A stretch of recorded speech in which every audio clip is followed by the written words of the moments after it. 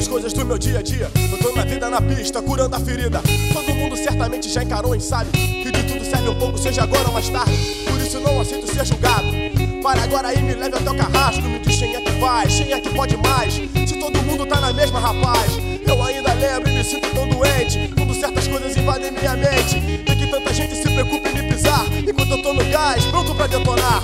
E que eu queria que você me desse mais valor. Eu tô falando de respeito e não de amor. Ver com outros olhos as coisas que eu sinto. Parar de negar as coisas que acredito.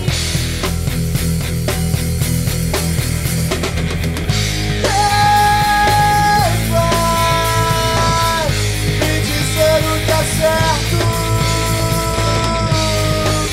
Quem vai me dar razão?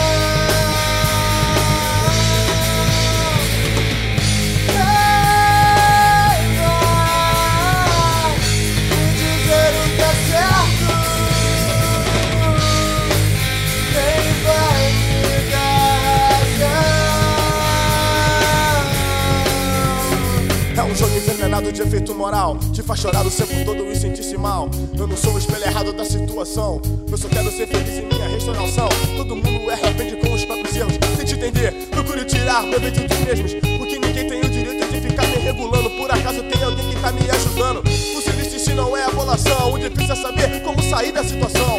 É que ninguém pode me dizer onde você estava, já que ninguém me justifica e nem me explica nada. De cabeça cheia procurando a solução. Me diz então, irmão, quem vai me dar razão?